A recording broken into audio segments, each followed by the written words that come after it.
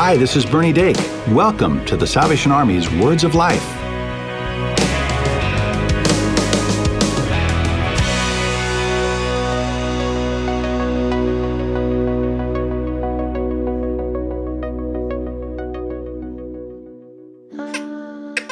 Love doesn't discriminate.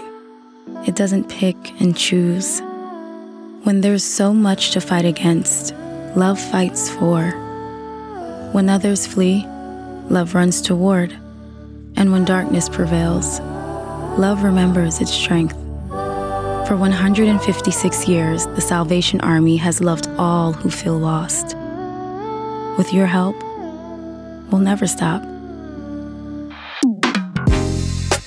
He is risen. He is risen indeed. Welcome back to Words of Life. I'm Cheryl Gillum. And I'm Bernie Dake. Happy Easter, Bernie. Happy Easter to you and to all of our listeners. How do you celebrate Easter, Cheryl? Oh, well, when all my kids are there, of course. I mean, we, in the morning, have their basket, Nice. But more importantly, we all go to sunrise service together. Yeah. Usually we're playing in the band or something, too. So there's an extra level of, and it's exciting to be in a band on a Easter morning sunrise service. Yeah. Now, I don't want to confuse any of our listeners, but your idea of band is what the Salvation Army calls its portable organ. They generally have brass bands. Yes. But they also have worship bands, praise and worship bands, like the contemporary or traditional sort of bass, drums, guitars, pianos, worship singers. And that's my favorite. I hope that wherever you find yourself this Easter, that you will celebrate the risen King. Amen. Because he is risen. We actually have one more episode next week in our Easter series, but it's been so good to have Major Ruth New join us for the series. I just love her teaching. She's such a student of the Word and can explain complicated theology real clearly. So we're just so happy to have had her. Amen. The theme behind this week's message is a phrase that we see over and over throughout the Bible, and it's a message we shouldn't ever tire of hearing. Do not be afraid. If you're enjoying Words of Life, we want to invite you to check out another show brought to you by the Salvation Army. The Holiness Podcast is a monthly Bible study with Lieutenant Colonel Vern Jewett. This show is a deep dive into the Scriptures, studying what the Word of God says about holiness. With each episode, there is also a corresponding study guide. Listen wherever you get your podcasts or visit salvationarmysoundcast.org. We have a lot of material to cover today. So let's dive right into today's selected passages. Matthew 28, verses 1 through 10. After the Sabbath, at dawn on the first day of the week, Mary Magdalene and the other Mary went to look at the tomb.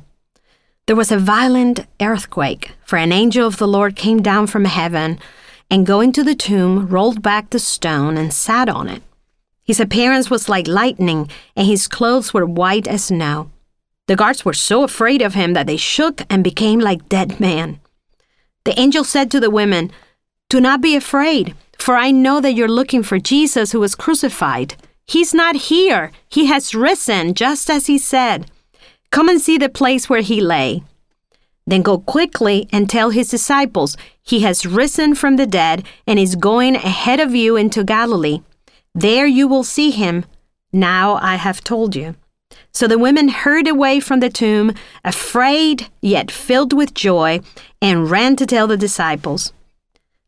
Suddenly Jesus met them. "Greetings," he said. They came to him, clasped his feet, and worshipped him. Then Jesus said to them, "Do not be afraid. Go and tell my brothers to go to Galilee. There they will see me." When we acknowledge that Jesus is God, and come face to face with the risen Christ, we may experience certain emotions that may consume us: shame, guilt, sadness, or fear.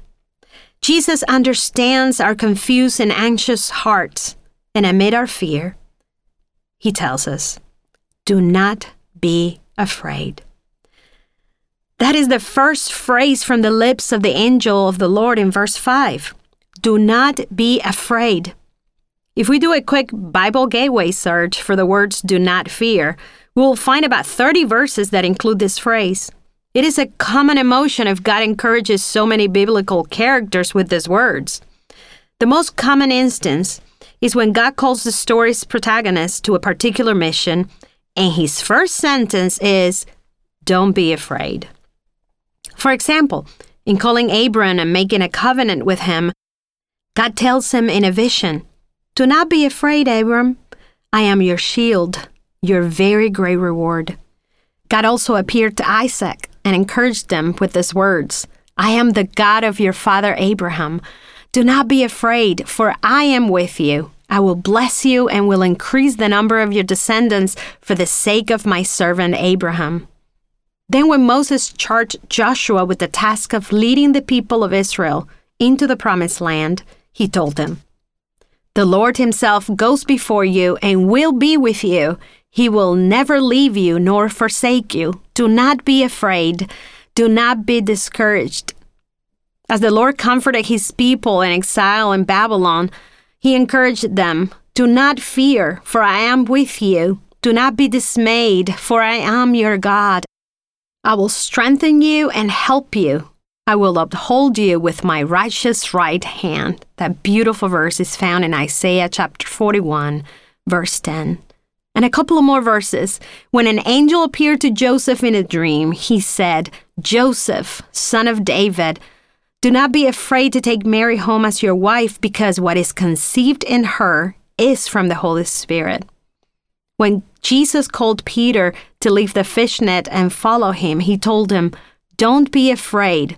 From now on, you will fish for people." You see, God has a specific purpose for your life. He calls you today to follow and obey him. He told the women at the tomb, "Don't be afraid.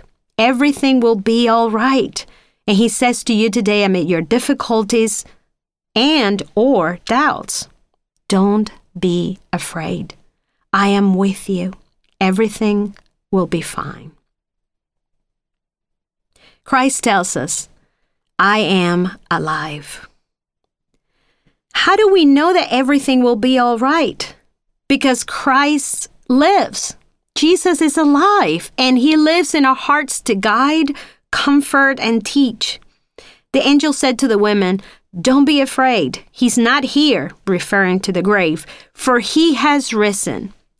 You know, we cannot say that phrase of many people who claim to be divine in the history of humankind because, well, they're all dead. We can find their graves containing the decomposed remains of their bodies, but there is no tomb containing the body of Christ. No death or hell can hold him because he is truly God, the only God, the living God, Elohim, hallelujah, the first and the last, the Alpha and the Omega, the beginning and the end. This truth is the core of the gospel, the central message, as Paul tells Timothy. Remember Jesus Christ, raised from the dead, descended from David. This is my gospel. This powerful verse is found in 2 Timothy 2:8. So the women at the tomb experienced a massive moment of clarity as they learned that Jesus' entire body, not just his spirit, had been resurrected. It was a message of hope as they recognized that they too would rise with him one day in the future. And it is a message of hope for us today. Paul writes to the church in Thessalonica, "Brothers and sisters, we do not want you to be uninformed about those who sleep in death, so that you do not grieve like the rest of mankind who have no hope. For we believe that Jesus died and rose again, and so we believe that God will bring with Jesus those who have fallen asleep in him. According to the Lord's word, we tell you that we who are still alive, who are left until the coming of the Lord, will certainly not precede those who have fallen asleep. For the Lord himself will come down from heaven with a loud command, with the voice of the archangel, and with the trumpet call of God, and the dead in Christ will rise first. After that, we who are still alive and are left will be caught up together with them in the clouds to meet the Lord in the air. And so we will be with the Lord forever. Therefore, encourage one another with these words." That beautiful passage was found in 1 Thessalonians chapter 4, verses 13 to 18. God's third message to us from the empty tomb is that Jesus goes ahead.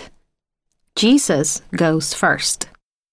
Verse 7 says, "Then go quickly and tell his disciples, he has risen from the dead and is going ahead of you into Galilee. There you will see him. Now I have told you." Christ has marked the way for us to follow. He guides us. He shows us the path.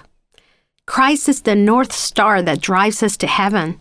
The scriptures imply that after his resurrection, Jesus did not go to a throne somewhere far away from where he watches all that is happening on earth. No, the risen Jesus is present and alive in our lives. That same Christ wants a relationship and friendship with you and me. He's not far away. He's right here to guide, close and tangible, available. Since creation, God has always desired an intimate, active, and palpable relationship with us. We already mentioned the verse in Deuteronomy where he tells Joshua, "The Lord himself goes before you and will be with you. He will never leave you nor forsake you. Do not be afraid. Do not be discouraged." See that phrase again? The Lord walks in front of us. He goes ahead. We are not alone. The Lord not only guides, but he smooths the way. In Isaiah 45, verse 2, we read, "I will go before you and will level the mountains. I will break down gates of bronze and cut through bars of iron." When the Israelites fled from Egypt, we read, "By day the Lord went ahead of them in a pillar of cloud to guide them on their way, and by night in a pillar of fire to give them light, so that they could travel by day or night." Again, we read that phrase, "went ahead of them." That is our God, always close and available, guiding and paving the path ahead of us. God is aware of your present circumstances, and amid your emotions, whether fear, doubts, disappointment, or discouragement, he offers you strength. He offers his presence, and he offers his guidance. God tells you today, "Do not fear, for I am with you. Do not be dismayed, for I am your God. I will strengthen you and help you. I will uphold you with my righteous right hand." May God fill you with blessings today and always. The Salvation Army's mission, Doing the Most Good, means helping people with material and spiritual needs. You become a part of this mission every time you give to the Salvation Army. Visit salvationarmyusa.org to offer your support, and we'd love to hear from you. Email us at radio@uss.salvationarmy.org. Call 1-800-229-9965 or write us at P.O. Box 29972, Atlanta, Georgia 30359. Tell us how we can help. Share prayer requests or share your testimony. We would love to use your story on the air. You can also subscribe to our show on iTunes or your favorite podcast store, and be sure to give us a rating. Just search for the Salvation Army's Words of Life. Follow us on social media for the latest episodes, extended interviews, and more. And if you don't have a church home, we invite you to visit your local Salvation Army Worship Center. They'll be glad to see you. This is Bernie Dake, inviting you to join us next time for the Salvation Army's Words of Life.